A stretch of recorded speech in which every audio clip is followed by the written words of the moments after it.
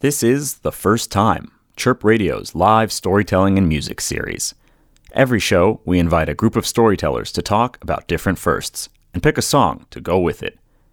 This show's theme was First Family, recorded at Martyrs in Chicago's North Center with music by The First Time 3.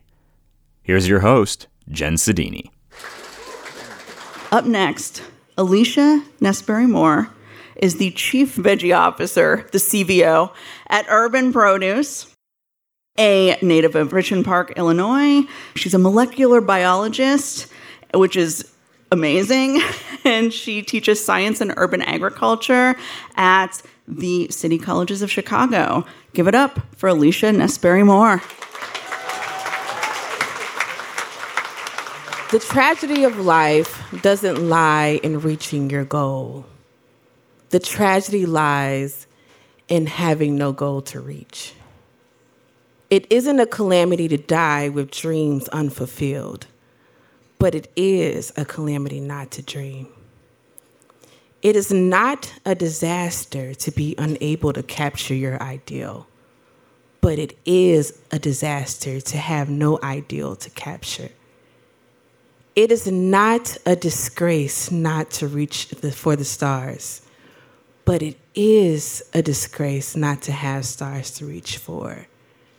Not failure, but low aim is sin. These are words by Benjamin E. Mays, and they are words that I've lived by my entire life. I was the kind of kid that never committed to anything because I felt like the world was my oyster. I had the kind of parents that encouraged me to dream. I wanted to be a gymnast like Dominique Dawes. They paid for gymnastics classes. I wanted to be a Spice Girl. They endured hours and hours of Spice Girl movies, videos, documentaries. I spent hours and hours in the kitchen trying to figure out how to get my hair like Scary Spice. I think I finally achieved a look. I wanted to be an astronaut. So they watched hours of sci-fi, and they encouraged me to be a scientist, and they even let me sleep in their bed when I swore I was getting abducted by aliens. The list goes on and on. There isn't something that I haven't presented to my family that they haven't supported. My parents say they never wanted my brother and I to feel like we were limited. So they let us dream and allowed our God-given talents to lead the way. So imagine how years and years of no boundaries gave me the confidence to walk in any room. I mean, you couldn't tell me nothing. And this confidence remained until I was in high school. In high school, I was that girl. I was smart, slightly nerdy. I was a cheerleader. I sang in performance choirs. I was excellent with very little effort. Everything just seemed to come naturally. But when I got to college, your girl was humbled, okay? College required something that I quite hadn't done before. Hard work. So my natural ability to be excellent was not so natural anymore. For the first time in my life, I felt small. I stopped singing, orating. I wasn't excelling academically. I slowly faded to the background. I had to work really hard to graduate. So the first time in my life, I actually stopped dreaming. I just had to put my head down and do what I had to do. By the time I entered grad school, I developed stage fright so bad that I would get all nervous and jittery. My mouth got dry. This weird feeling would come over me. My voice would get shaky, my body fidgety. And I was sure you could see my heartbeat. I barely had enough confidence to speak to an audience. And it could be as simple as a research presentation. Fast forward to now, I do some pretty cool work. I'm a plant scientist who farms in the middle of the city of Chicago. I stand at the intersection of generations, cultures, regions, industries. I have a modern approach to an ancient practice. It started off as a humble job, but over time, it's become a little popular. People are connecting to their food. This work has forced me to speak. And I've had small opportunities here and there, each time getting a little easier than the last, each crowd getting a little larger than the last. I was finally getting my mojo back. And then I was asked to be a keynote at an industry conference. This farming gig has granted me a lot of firsts, but oh my God, this was a first. It took many therapy sessions for me to accept, but I finally did. And the day finally comes, and to say I was nervous was an understatement. I implemented my little trick of over-preparing and going over my talk. But my little trick wasn't working. My body was weird. My voice got shaky. My hands were clammy. And I'm sure you could see my heart beating through my chest. Like so many times in my life, I was the only Black girl in the room. But this time was different. I was talking about my work to a bunch of rural farmers. I couldn't mess this up.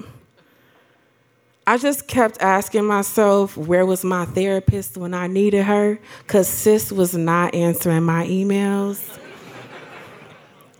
But I could hear her say, Alicia, you need to take up space.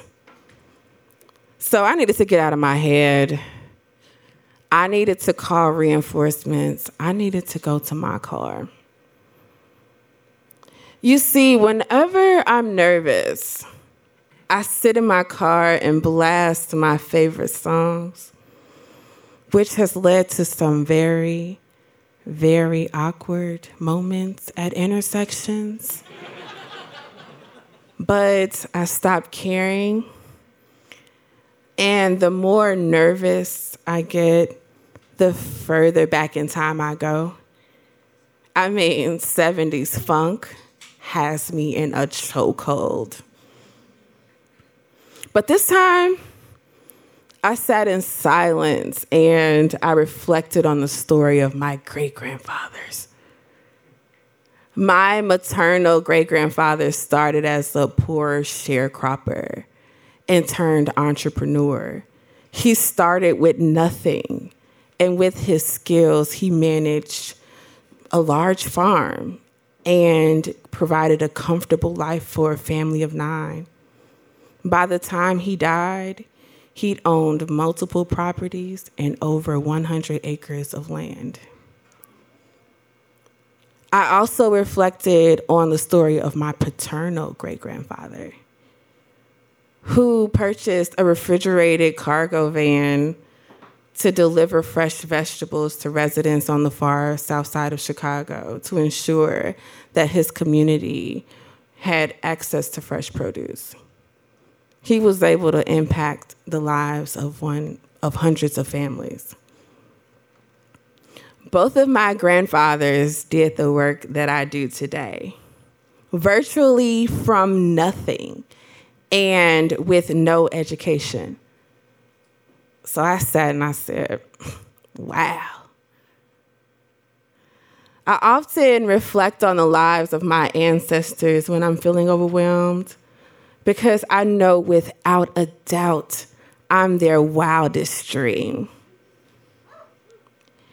And if you travel back to 1960 and told my great-grandfather that his great-granddaughter was a scientist who owned a 2-acre farm on the west side of Chicago, he probably would laugh and call you crazy.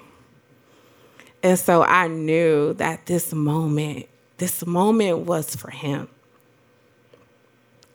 I play certain songs, at certain times, and usually my go-to is Beyonce, because, But this particular day, I needed the boldness of my grandfathers. So I blasted War by Galaxy to ground me. I started to sway my hips. I put some sass in my neck, and I started to sing, it's out of sight, it's out of sight, it's out of sight, it's out of sight, it's gone to the galaxy. And the drums, they welcomed in my ancestors, and then I remembered I wasn't alone. I look down and I see my ancestors holding me up. Because as Maya Angelou reminds me, I come as one, but I stand as 10,000. Thank you.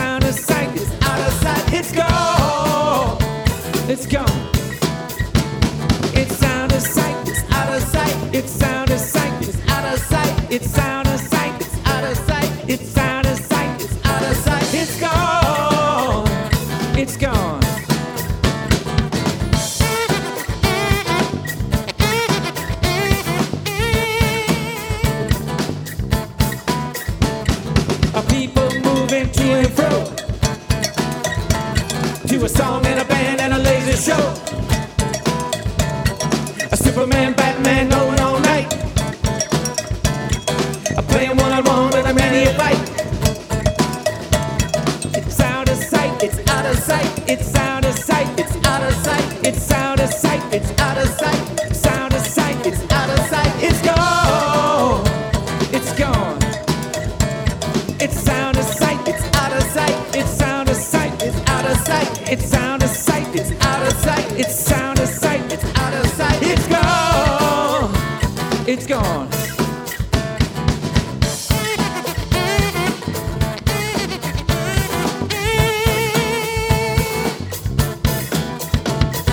A ninth dimension, 7 lane. I'll get raised in a solar cave. The Star Patrol said keep it down. I keep it down. I keep it down. I keep it down. I keep it down. I keep it down. I keep it down. As long as the rule when you stay in town. As long as the rule when you stay around. Out of sight. Out of sight. It's out of sight. It's out of sight. It's out of sight. It's out of sight. It's out of sight. Out of sight. It's gone in the galaxy. It's gone in the galaxy. It's gone in the galaxy. It's gone in the galaxy. It's out of sight. It's out of sight. It's out of sight. It's out of sight. It's out of sight. It's out of sight. It's out of sight. It's out of sight. It's gone in the galaxy. It's gone in the galaxy. It's gone in the galaxy. It's gone in the galaxy.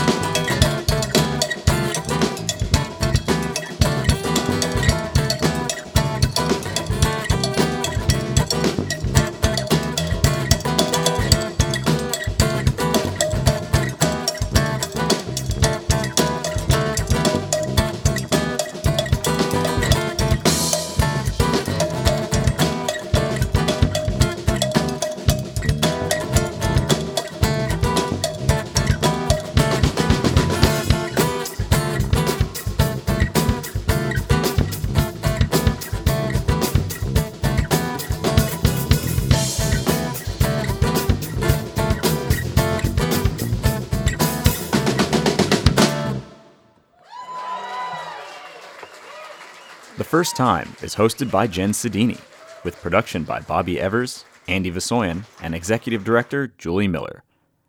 The podcast is edited by Andy Vasoyan and Jen Rourke, with songs performed by The First Time 3.